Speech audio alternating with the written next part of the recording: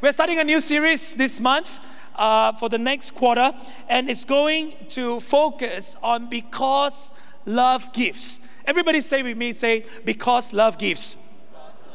Because the whole year we are focusing on because love. The first 3 months we talk about because love builds, and now we move on to the next chapter, because love gives.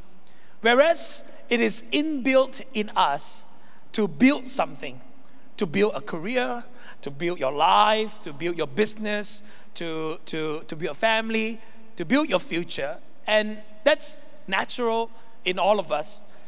Giving is not so natural. Giving does not come so naturally. One day I was getting out the lift to get back into my apartment. My little Zen was ahead of me, and I was thinking why he was running back home. He actually didn't go straight home. He went to the neighbor's house, and then he said, "Auntie, I want chocolate." I was shocked. I didn't know. Apparently it's been happening for a few months now. So, "Auntie, I want chocolate." So Auntie was being a nice neighbor. She kindly obliged, and she, wait. So she went to the kitchen and brought out chocolate. And I was waiting to see what my son will say, because it will be impressive if I have trained him well, that he will say, "Thank you, Auntie." So after he got the chocolate, he said to Auntie, "Auntie, I got a cocoa at home." So, Auntie said, "Yeah, sorry, I forgot." So Auntie gave him the second piece of chocolate.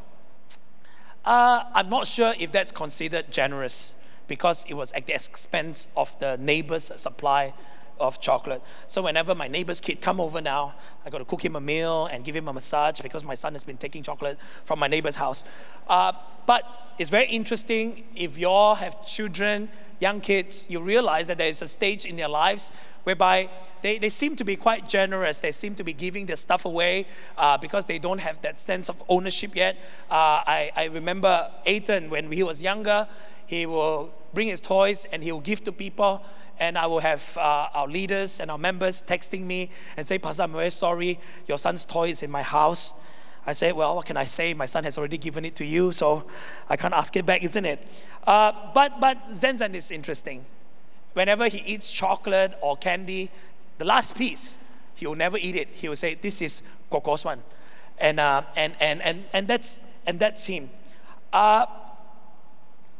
So I cannot help remembering a story that I heard many years ago, that there was a child going to church, and as he was walking to church, because the parents gave him 2 coins, so the parents told him, "Son, 2 coins here. One is for you to bring to church to give offering to God. The other coin is for you to buy candy after the service." So the child was very happy, walking with the 2 coins in his hand. As he was crossing the bridge, 1 coin dropped into the river. And the child says, "Oh no, I'm so sorry, God, that one is yours."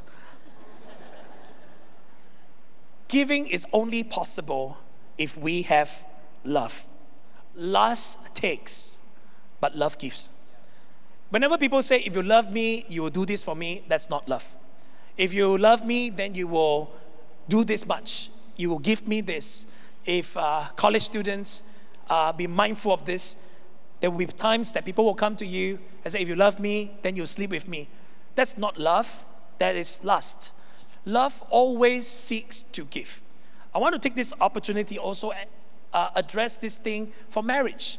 You enter into a marriage relationship because there's something in your life that you want to give to the person whom you love.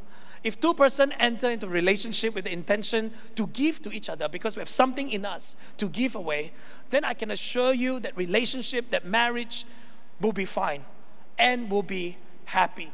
But if 2 persons enter into a relationship both wanting to take, I marry you so that you can do the laundry. I marry you so that you can cook for me. I marry you so that you can buy me stuff. I marry you so that you can provide me with a home.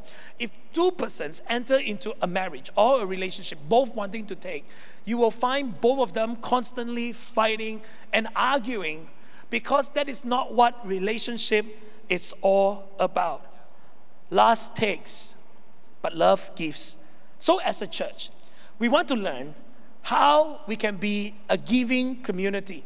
I just feel Eunice's report this morning about how we provide food, a simple thing as breakfast, will help people when they go to school every morning. That's something that they will look forward to.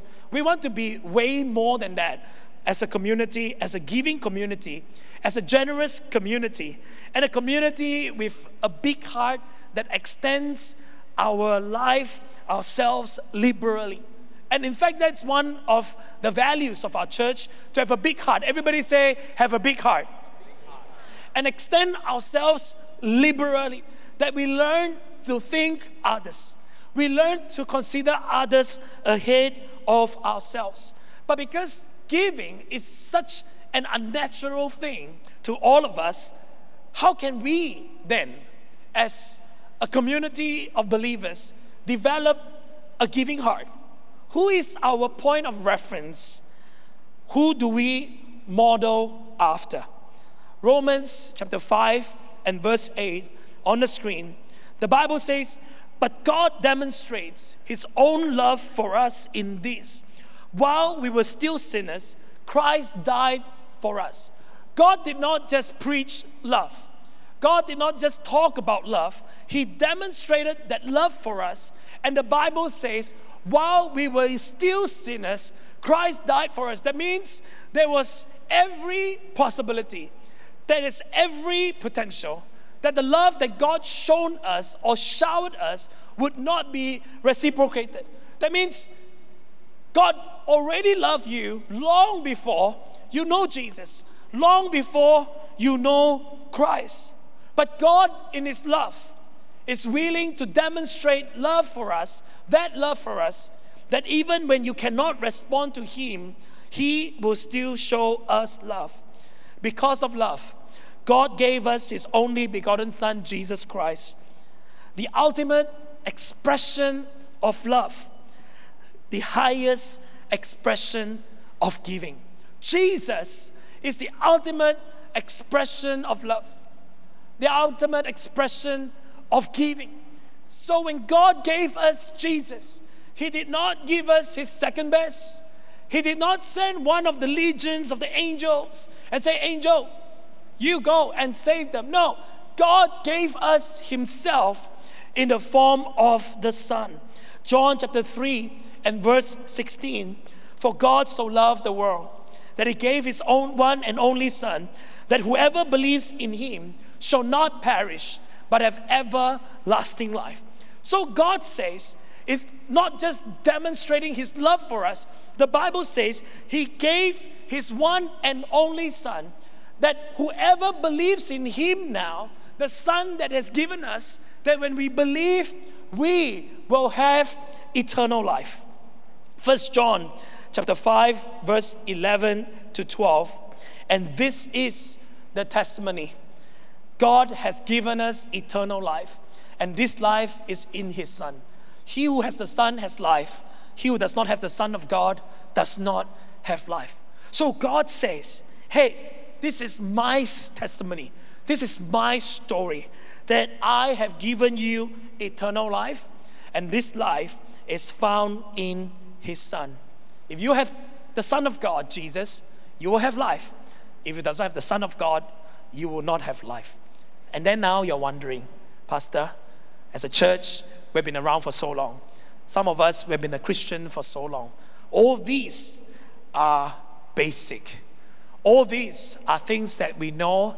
And why do we need to take the trouble, a whole Sunday service, addressing this? Because this morning, I want to share with you that many of us, how many of you have given your life to Jesus at some point? 1, 2, 3, raise your hand. Doesn't matter how long. How many of you have given your heart to Jesus? All right? But how many of us really know that the meaning of eternal life is what exactly? We know that we believe in Jesus with eternal life, but do we really know what this eternal life is all about? For the longest time, most believers equate eternal life with a life that takes place after death and that it lasts forever. And it's been something that we've heard, we've been taught that eternal life starts after you die, and then you will live forever with God for all eternity. Well, I want to tell you this morning, it is partly correct. The part that is correct is that it lasts forever. It does last forever. The part where it is not accurate is the part that it only begins after death. So I want you to get ready as we learn the scripture this morning. Are you guys okay? All right. The New Testament, the Greek word most often translated as eternal is the word aionios. All right? Aionios. It means unending, but also focuses on the quality or the characteristics of that which is age-long and eternal. So what the Bible is trying to tell us, that eternal life or eternity is not just length, but it's also quality. Combined with the Greek word zoe for life, which indicates not only biological existence, but a fullness or genuineness of life.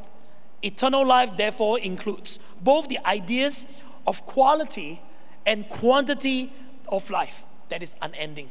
It is both quality and quantity of life that is unending. In fact, in many ways, eternal life really has nothing to do with time, as it can be experienced apart from time, as well as within time. So eternal life is not just talking about length. How many of us want to live a long, miserable life? How many of us want to live a long, torturous life? Nobody wants to live a long, torturous life. We want a life that is long, and it is full of meaning, and it is full of purpose. And eternal life is the understanding that the life that God is going to give us and the life that we will have as a result of having Jesus Christ in our lives, it is a life that is not just long in quantity, but it is also filled with quality. It is the fullness and the genuineness of life that God wants to let us experience even right now. John chapter 5 and verse 24, it says, I tell you the truth, whoever hears my voice and believes him who sent me has eternal life and will not be condemned. He has crossed over from death to life. The Bible says, I tell you the truth, that whoever hears and already believes in Jesus Christ, you already have eternal life. You have crossed from death to life. Are you with me this morning? Every one of us, eternal life is already in your present possession. You don't have to wait until you die for you to enjoy your life with God. You don't wait until you die for you to encounter God in all eternity, and you can encounter God even right now. John chapter 10 verse 10, the Bible says the thief comes only to steal and kill and destroy. I have come that they may have life and have it to the full. We hear this all the time. We hear John 10:10. We quote John 10:10 that I have come that you may have life, have it, and have it to the full. But what does it mean to have life in God to the full? What is a life in God? Does that mean, now that I have Jesus in my life, so I get to come to church, and that's life in full? I get to serve God, that's life in full. What does a life to the fullest mean according to the scripture? What is the fullness of life? Because our inability to understand the full extent of the fullness of life that God has intended for us has caused many believers to live an average, mediocre Christian life. That has caused us to, you know what? I'm a Christian now, I better go to church. Otherwise, God will punish me. I'm a Christian now, what can I do? I got to give my offering to God. I got to do this, I got to do that. Otherwise, God will be upset with me. We bring with us the cultural context of our local or our inherited belief system, thinking that we ought to do something in order for God to love us in return. that if I don't do something, then God will be upset with me. And then we have another group of people that take it to the other extreme.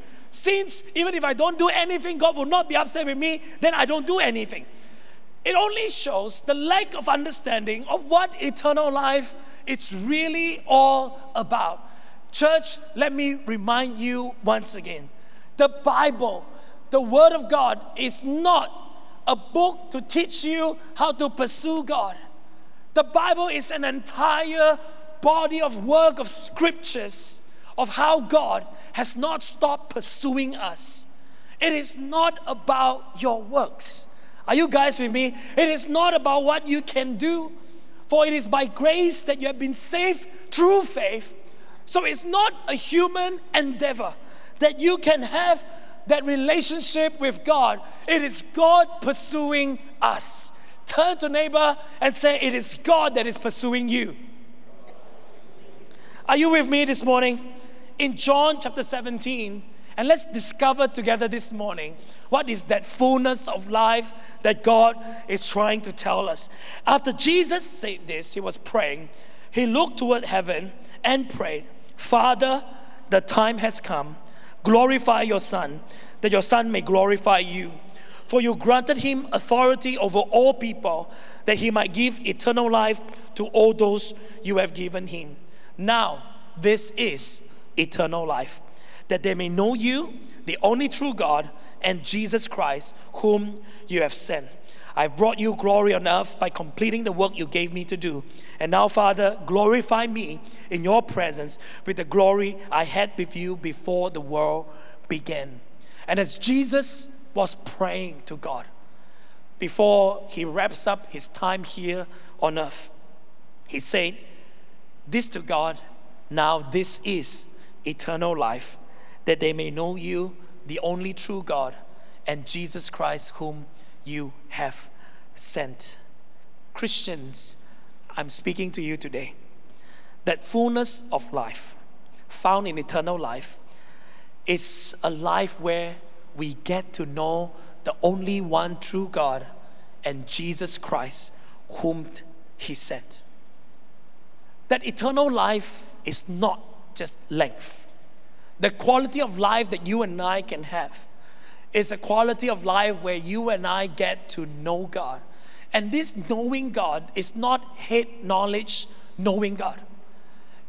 If it's only head knowledge knowing God, that is why a lot of people say things like, oh, if I believe in Jesus Christ, I have eternal life and I'll enter heaven. That's great.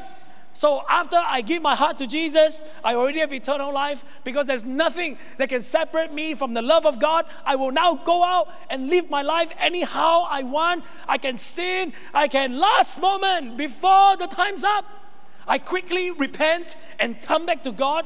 After all, I get the best of both worlds. I get to live a life I want and I still go to heaven because I have the insurance that I will still go to heaven. But the question is this. Is that a better life or not? Is that the life that you really think is a good life for you? This knowing is not just head knowledge. This eternal life is both experiential and intimate. In essence, this eternal life is a quality of life. We are made to experience God, and in the absence of that experience, the human spirit is forever unsatisfied. We are designed by God to encounter him. And that is why when people come to church, even when they don't seem to understand whatever that is happening, they can be touched by the presence of God. They can be touched by the Spirit of God because we are designed to long for God. And I think this is where a lot of Christians get stuck. If we think that eternal life, Jesus Christ, is a postcard to heaven, it is my smart tag, it is my touch and go to heaven. As long as I keep that card, I will make it. At the end of the day, you will forfeit yourself the opportunity to live a full life where you and I get to experience God right here, right now. Augustine said this, you have made us for yourself, and our hearts are restless till it rests in you. God made us. The greatest pleasure for all humanity is that privilege, the opportunity to experience God. That you get to have a relationship with not just any God, but the God of the universe, the God who created the heavens and the earth. Eternal life is not just length. It is more than that. It is how you get to experience God as our Father, as someone who cares for the deepest need of our soul. How many of you have enjoyed our soul keeping series? Man, I heard so many good reports when Baji was preaching on Sabbath and the book of Job Bible study. It is, I think, as a church, we've come to a place of maturity that we want to learn to build deeper in our lives, in our walk with God. That each time we talk about growth now, it is always about growing deeper. Everybody say with me, say, growing deeper. And so, this is that fullness of life, that we get to experience God in our entire well-being and even our future. We get to experience God's active participation in all that we think, in all that we say, and in all that we do. That there is a constant relationship. There's a constant awareness of God's presence in our lives. Every day, every moment of our lives, that we get the privilege to talk to God. We get the privilege to pray. You know, can you imagine this life without God and we cannot pray? There's no place for us to turn to when we don't seem to have answers to some of the questions in life.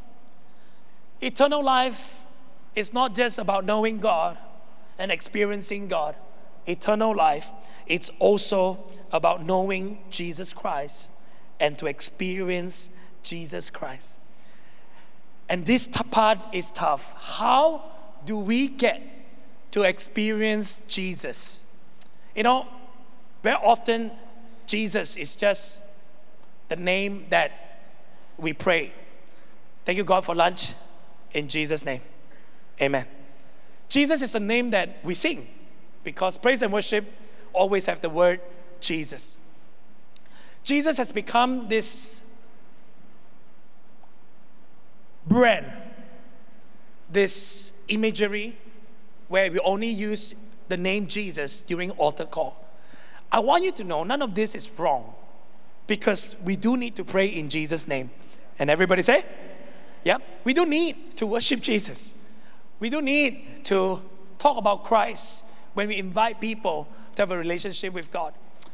But the question is, how are we living a life with Jesus on a daily basis? I want to read to you from the screen because I want to read from the Message Bible. And I think this day is great because you have your phone with you and we have all kinds of Bible version in our phone. But for the benefit of everybody, we read from the screen. The word, John chapter 1, verse 1 to 14, okay? I'm reading from the Message Bible. The word was first, the word present to God. God present to the word. The word was God in readiness for God from day one. Everything was created through him. Nothing, not one thing, came into being without him. What came into existence was life, and the life was light to live by. The life light blazed out of the darkness. The darkness couldn't put it out. There once was a man, his name John, sent by God to point out the way to the life light. He came to show everyone where to look, who to believe in. John was not himself the light. He was there to show the way to the light. The life light was the real thing. Every person entering life, he brings into light. He was in the world was there through him, and yet the world didn't even notice.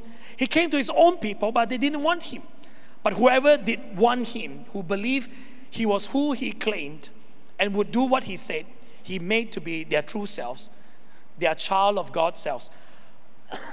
These are the God begotten, not blood begotten, not flesh begotten, not sex begotten. The Word became flesh and blood and moved into the neighborhood. We saw the glory with our own eyes, the one-of-a-kind glory, like Father, like Son, generous inside out, true from start to finish. John came to point to the life light. But I want to highlight on verse 14 because love gives, and a focus for this month is the new neighbor. The Word became flesh and blood.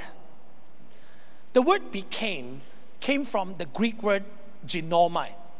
All right? Everybody say ginomai. You see, all of us are aspiring to preach like Pastor Andrew. You know, the word ginomai is the Greek word which means something changes property and enters into a new condition. The Word became flesh is God becoming man. And this change, it's a one-way change. That means this change is not water turning into ice, that the ice can turn back into water again. Are you all with me? This is a one-directional change. The Word became flesh.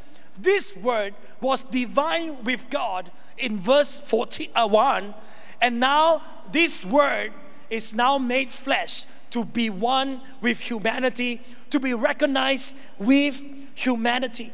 And the Word became is this act of self-humbling that is irreversible. That means for Jesus to become man, Jesus cannot go back to his original state ever again.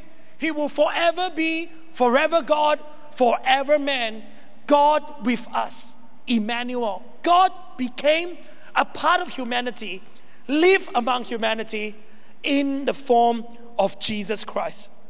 Are you all with me? And pardon me. Yesterday, I have to preach fighting the rain. The louder I preach, the louder the rain. So, okay, let's come back. So for the Word to become flesh, the understanding of the word ginomai is probably theologians acknowledge it's the grandest miracle that ever happened in the Scripture. One word, the Word became flesh, gives us 4 reasons why this grand miracle is so important to us. Number 1, it gives us salvation. In a God-man relationship, God designed us to experience Him, to have fellowship with Him. But man did wrong. Man sinned against God. So when in a relationship, if you have done wrong, who should say sorry first? It's not a trick question, okay? It's not a theological exposition. Husband and wife. When the husband wronged the wife, usually, okay? The wife cannot wrong one. But anyway, Mother's Day is coming, so I better prep myself well. I don't want to get into trouble. The person that does wrong has to say sorry. In a God-man relationship, it is the man that is wrong, and man has to say sorry. But man does not have the capacity to say sorry to God. So God has to transform himself to be man so that he can stand on behalf of man and say sorry to God for all humanity. One word, became, is so significant because that's what Jesus did for us. Number 2, the word became, the grandest miracle, give us affirmation that you and I deserves it, that you and I are valuable enough for God to become man, to be on our side, so that we can be restored in our relationship with God. You are of value, because if you are not, it will not be meaningful for Jesus to become man, to die on the cross on our behalf. Number 3, it's identification. When the Word became man, He identified Himself with us, that Jesus is forever man, although at the same time He is forever God. To understand Trinity, Ladies and gentlemen, sign up to Ruma, okay? I'm not going to go any further than that. But number 4, this grand miracle also gives us the space for adoration. Where do you hear that when man done wrong, God became man to protect us, to defend us, to bring us back to God? When man done wrong against gods, the gods will punish humanity. That beautiful picture, it just stagger our mind and assault the imagination that we have, that only helps us to bow down on our knees, to adore God, to adore Jesus of how much He has done for us. The Word became flesh and blood. It is an irreversible transformation to show you that when you go to heaven, the scars will still be in His hands. The whipping will still be in His body. This is the God who identifies Himself with us. And then it says, this Word that became flesh and blood moved into the neighborhood. Church, the new series, The New Neighbor. Yes, the new neighbor is Jesus Christ. The new neighbor that moved into our neighborhood is Jesus Christ. That He has to transform Himself in order to live among us. I want to ask us this morning, how many of you ever experienced a new neighbor in your taman? How many of you? 1, 2, 3. Raise your hand. Growing up, you have? Or a new neighbor in your block, in your condo. All right? And maybe your taman quite big, you don't realize. How many of you have experienced a new student that joined your class halfway through the year? You know, you remember those times when you feel like you are senior, you feel like you've been around for a long time, and then this new kid on the block just came to your class halfway through, and you want to be the host. You want to be the person, especially if she's pretty. I remember when I was growing up in high school, one year, the convent didn't have science stream, so they transferred all of them to our school. And some of them came to our class. I tell you, it was a very busy season. Oh, we were like, hey, hi, 你懂那个 canteen 在哪里吗？哇，我可以买 Coca-Cola 给你吗？哦，你是女校哈？ Like, wow, everyone. You know, you remember the excitement. You want to show her or him everywhere. You want to get to know them. Do you remember the excitement when that new neighbor came into the neighborhood? You really want to discover whether they have the same genres of music that they like you. You know, recently, a lot of people have been going to Bangkok to listen to John Mayer. How many John Mayer fan here? Raise your hand. All right. My wife and I, we don't know who he is. Oh my God. We don't know. Kason was trying to tell my wife, okay, this is John Mayer. And then after 2 minutes, my wife said, who is this again? John Mayer. And whether the new neighbor like the same PS4 games as you. Do they have PlayStation? You know, man, trying to prepare this sermon, I was reminded of so many things. So there was one time in my flat when I was in Sandakan many years ago, a new neighbor moved in. The neighbor has 2 daughters. Every day we try to find a way to get to know them by walking past their house.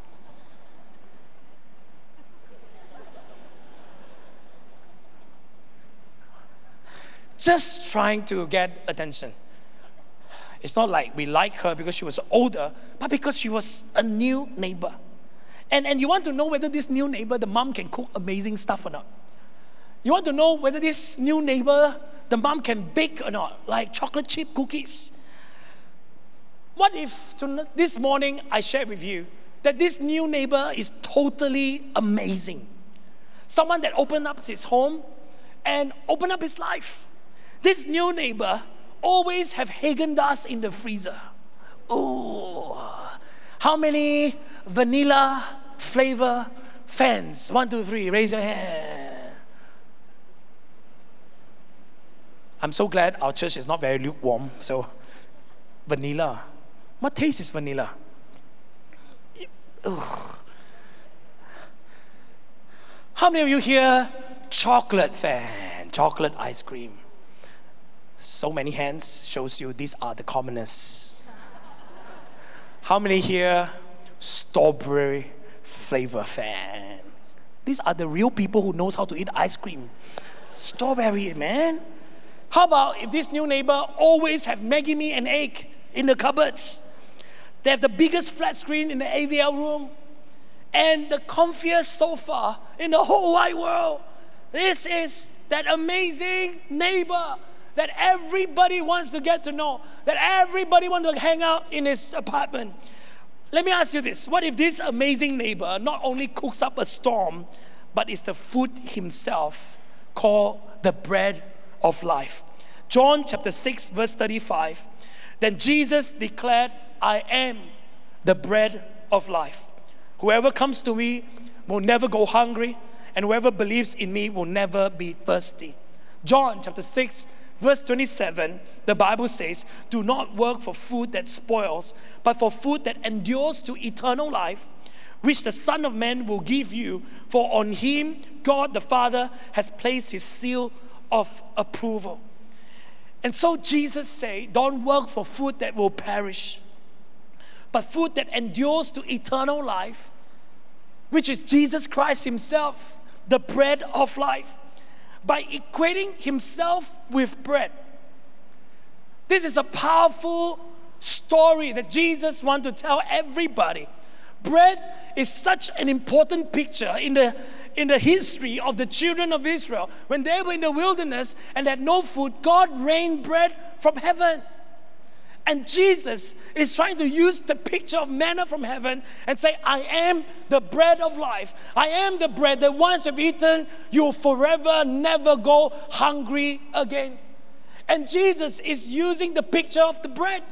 Because this morning, when we were worshiping God, when we break bread, Jesus is trying to tell us the body that is broken for you, give you eternal life. And by equating himself with bread, Jesus is saying he is essential to life. We need Jesus to survive. He's the staple diet. He's foundational. And it is not just for life, but all eternity. A life lived with God, his Son, and the Holy Spirit. To have Jesus in our lives, to know him and to experience him, is that you and I get to experience Christ every day, to experience his presence, to be able to be in an intimate relationship with him, that you can pour out your heart to him, talk to him, to have his power and to have his assurance over us. Jesus lights up our neighborhood, lights up our home. And he's not just the life of the party, he is the party. He's the neighbor that everybody loves. Jesus is the neighbor that everybody loves. Why? He can tell stories. And when he tells stories, it is captivating. So every time when he's telling story, everybody will go and try to listen to him. He can heal the sick. So can you imagine in your neighborhood, and Jesus is living there? Can you imagine every day, nobody will go to the clinic anymore. Our Dr. Andrew will be out of job. And then they go to the new neighbor, Jesus. Like, hey, Jesus, my friend's not well. Boom, get healed, go home. All right, boom, get healed, go home. He does not only perform magic trick. He can perform miracles.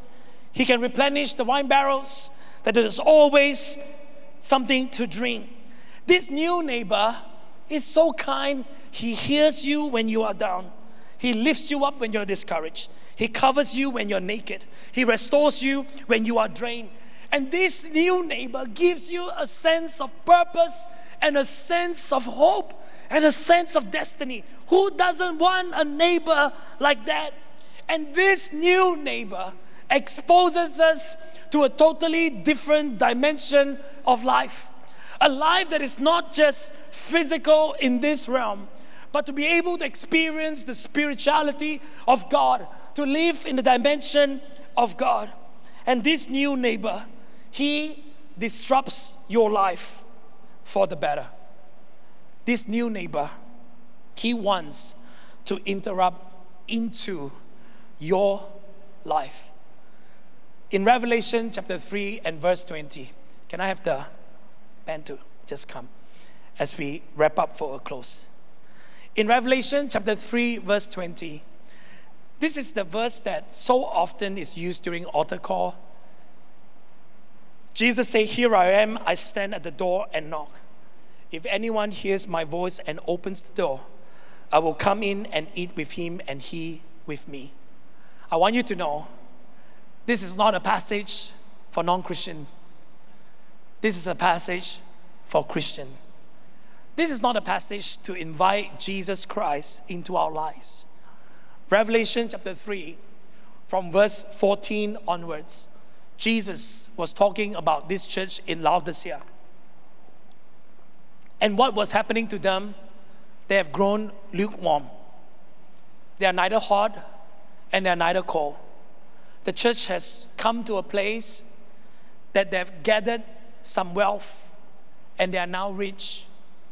And they've invited Jesus into their life once, and probably that was the only once. Because it says here, "Here I am, I stand at the door and knock. If anyone hears my voice and opens the door, I will come in and eat with him and he with me." That means this believer, this Christian that have once invited Jesus into their lives, and now that they have acquired wealth, they are doing better in life, they have asked Jesus to wait outside the door. And Jesus is kindly saying, "Here I am. I stand at the door of your house and I knock. If anyone hears my voice and opens the door, I will come in and eat with him and he with me." This is a picture. Like I said today, it's not for non-Christian. It is for every one of us Christian here. Maybe we opened our hearts to Jesus before. We were downtrodden. We were unwell. Life was in a mess. We need Jesus. We say, "Jesus, come into my home. Move into my neighborhood. I need you." And then after Jesus coming into our lives, things begin to change. It gets better. Your life is more orderly now. Things are in control. You begin to pray and the Lord bless you. The Lord provides for you. Your marriage is restored. Your kids are now growing up, faithful, walking with Jesus. Your business is doing well.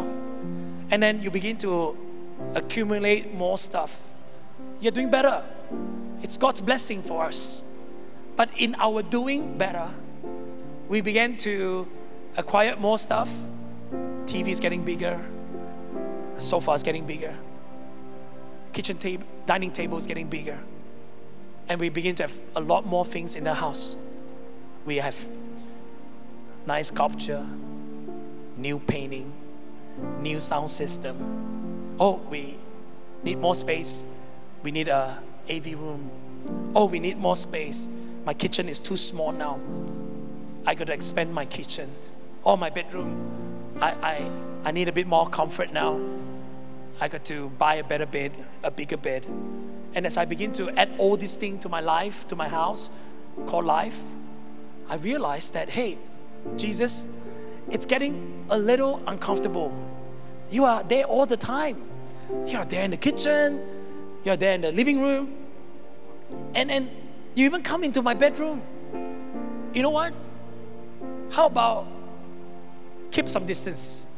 At least that way we can maintain this relationship. Why don't you just wait here? Don't Don't come into my life if I don't need you, okay? If my finances are doing well, it's great. I will give my offering. I will give you something. Don't do anything more, all right? Don't talk to me. Don't challenge me. Don't speak to me. And stay there. At best, stay around kitchen area. Probably best bless the bread so that there's always food in the house. But don't come into my bedroom. Don't come into the most intimate, most private part of my life, the darkest secrets that I keep. Don't touch that part of my life.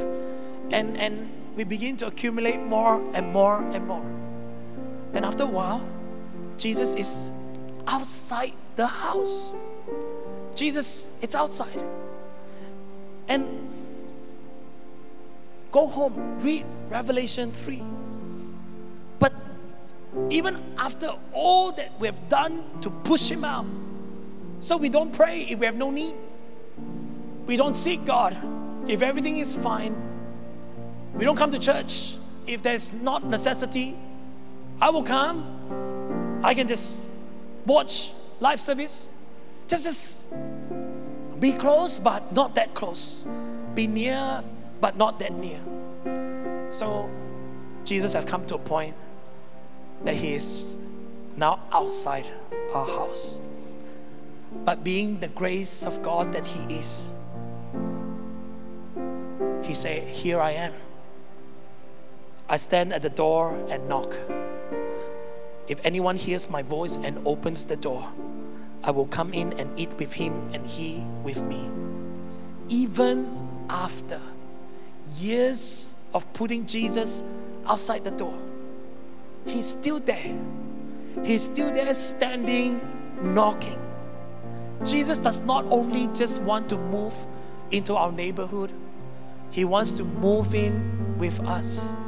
The Bible says our body is a temple of the Holy Spirit. Jesus wants us to experience him. Jesus wants our lives to be richer when we have Christ at the center of our world. That we do not just call on to Jesus when we are in trouble. That we welcome him and eat dinner with us. Jesus, tell us stories. Have dinner with us tonight. Jesus, come, sit with us. Let's watch TV together. Jesus, come to my bedroom. This is where I stay. This is where I sleep. This is where I rest. Jesus, come. That we do not become Christians that only call on God when we are in trouble. That we only need God and say, Jesus, I'm in trouble. We open the door and say, come, bless me. Touch my kitchen table. Touch my savings. Touch my house. Touch my wife. Touch my children. Okay, all sorted out, all done. Thank you, Jesus. You can go outside now, and we close the door. I will give the offering next week. Don't you worry, I'll build the church. I will send mission team. But you go outside. No wonder the Bible says, Jesus, God desires our heart and not our giving. The Jesus that consumerism has turned him into our mate. We have made Jesus our helper. We have made Jesus that, okay, come in now. You can come in now. Okay, bless the dinner. Go outside. Is that how we want to live, church? Is that where we are placing Jesus Christ in our world right now? I want to ask every one of us, including myself, where is Jesus when it comes to my neighborhood? Where is Jesus when it comes to my house? I want us to close our eyes.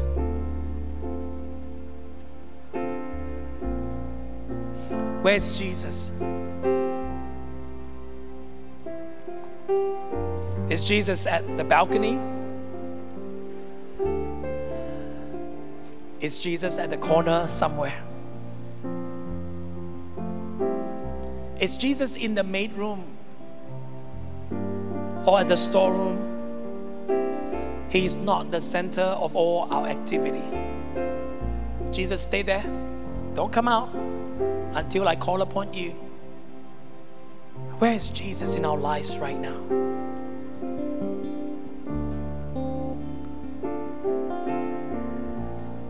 I'd like us to just ponder for a moment in prayer.